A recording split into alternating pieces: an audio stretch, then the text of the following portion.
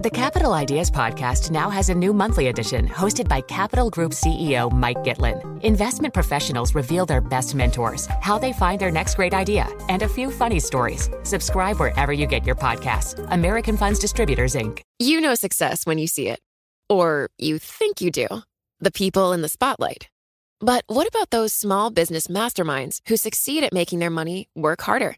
They do that by having a business bank account with QuickBooks Money, which now earns 5% annual percentage yield. Making your money work as hard as you do? That's how you business differently. Learn more about QuickBooks Money at quickbooks.com/5APY. Banking services provided by Green Dot Bank. Member FDIC. Only funds and envelopes earn APY. APY can change at any time.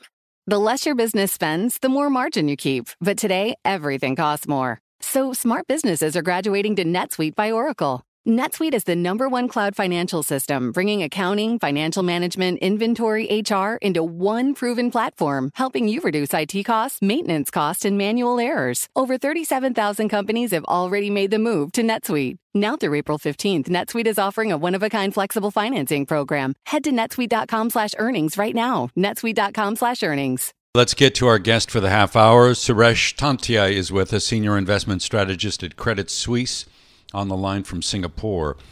Suresh, thanks for being with us. I was looking at your note, and you say the firm does remain tactically overweight global equities.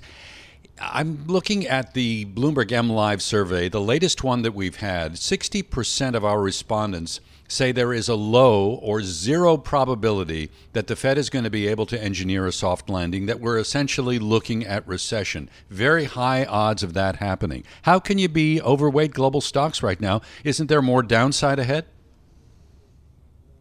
Good morning. I think definitely market is going to remain volatile because there is still a lot of uncertainty when it comes to inflation, risk of recession. But the reason why we are still overweight on equities and not advising investors to cut exposure is because I think we are going to see peak inflation in this quarter and probably the peak hawkishness from Fed in the Q4.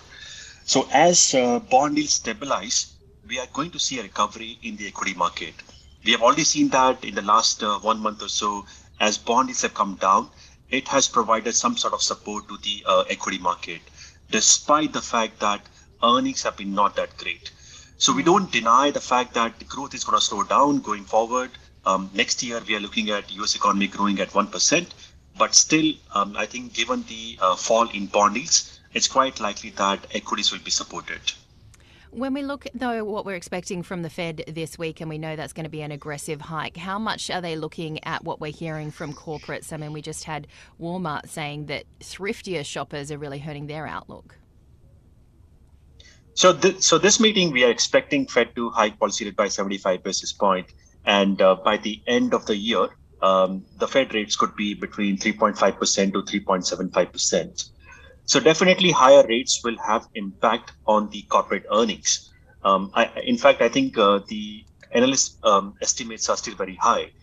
The market is looking at $228 per share of earnings for S&P 500 this year, which seems a bit high. So we are definitely going to see more earnings downgrade for US equity market. Nevertheless, I think peak hawkishness from Fed is going to provide support to the prices. So peak inflation, peak Fed hawkishness. By extension, I'm going to assume that you're also expecting peak dollar. I think next couple of months, dollar could remain strong until we get further rate hikes. But come September, I think there'll be better clarity from Fed, and eventually we would expect dollar to weaken. So we are looking at currencies like Sing dollar, or in the developed market space, Canadian dollar, Norwegian krona, all these currencies to appreciate against US dollar. That's way through into ASEAN market performance. Do you expect that we will see a bit more of a switch back to there from the likes of the move into China equities? I think China equities are going to outperform going forward. It's a beaten down market over the last 18 months. The market has lost 1/3 of its value. And China is going to be the only country going forward where policy will be easing. We know that the government is going to spend a lot of money via fiscal policy to revive the economy.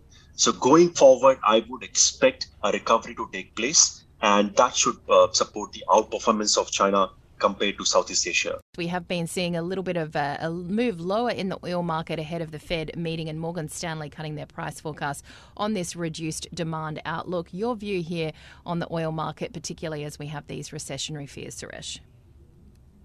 I think oil prices are going to remain range-bound.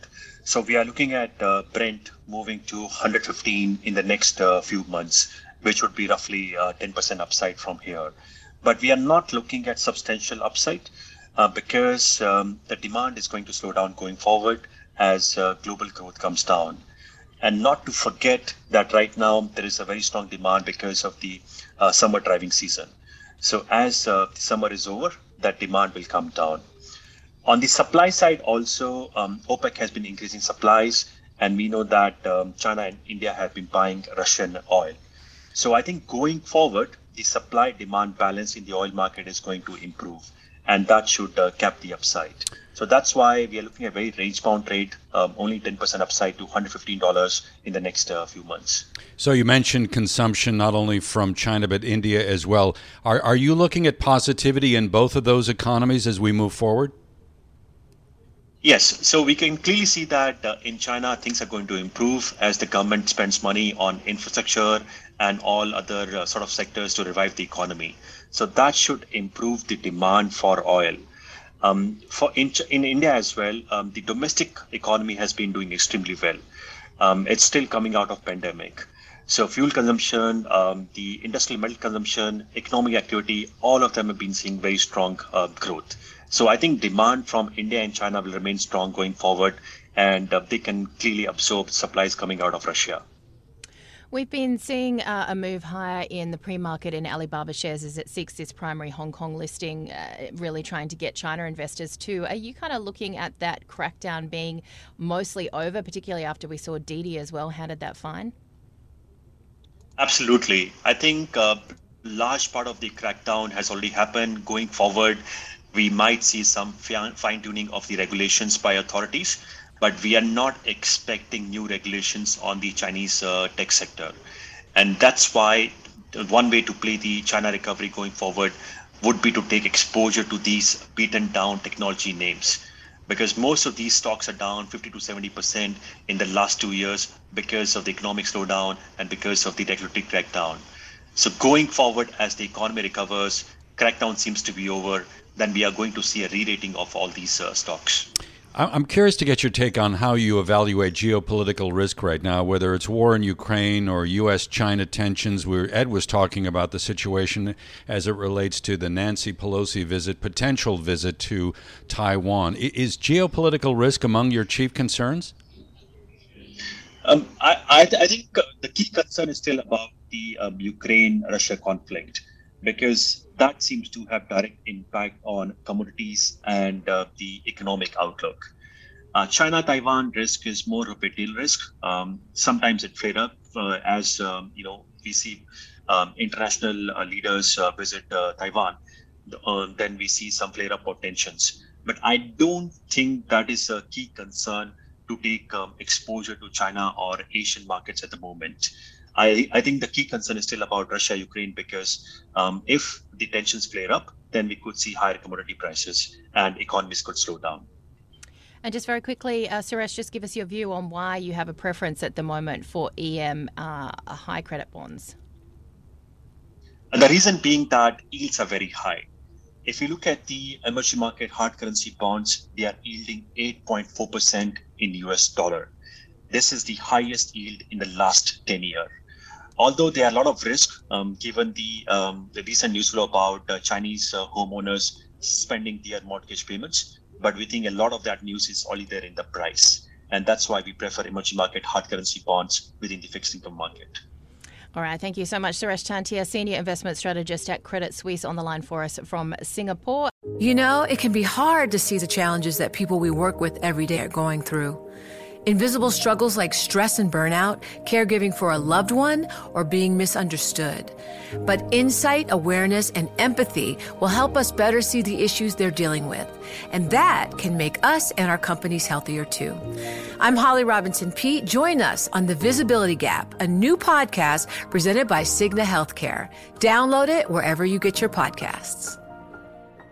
Success is more than a destination. It's dedication, it's fortitude, and it's the work, passion, and grit inside of us that comes before all recognition. That's what Stifel has been doing for over 130 years, and it's why Stifel is one of the fastest growing wealth management firms in the country. And Stifel goes beyond traditional wealth management to offer you a full suite of banking services, direct access to one of the industry's largest research franchises, and a leading middle market investment bank. It's the best of each of us made better by the best in all of us. And that is where success meets success. Find a Stifel financial advisor at stifel.com. That's STIFEL.com. Stifel, Nicholas & Company Incorporated, member SIPC and NYSE. Hi, everyone. I'm Paul Anka. And I'm Skip Bronson. And what happens when two old friends take their decades of experience in the business and entertainment worlds and sit down with our buddies? You get Our Way, a brand new show from iHeart Podcast where we chop it up with our pals about everything under the sun. This is our podcast, and we're going to do it our way. Listen to Our Way on the iHeart Radio app, Apple Podcasts, or wherever you get your podcasts.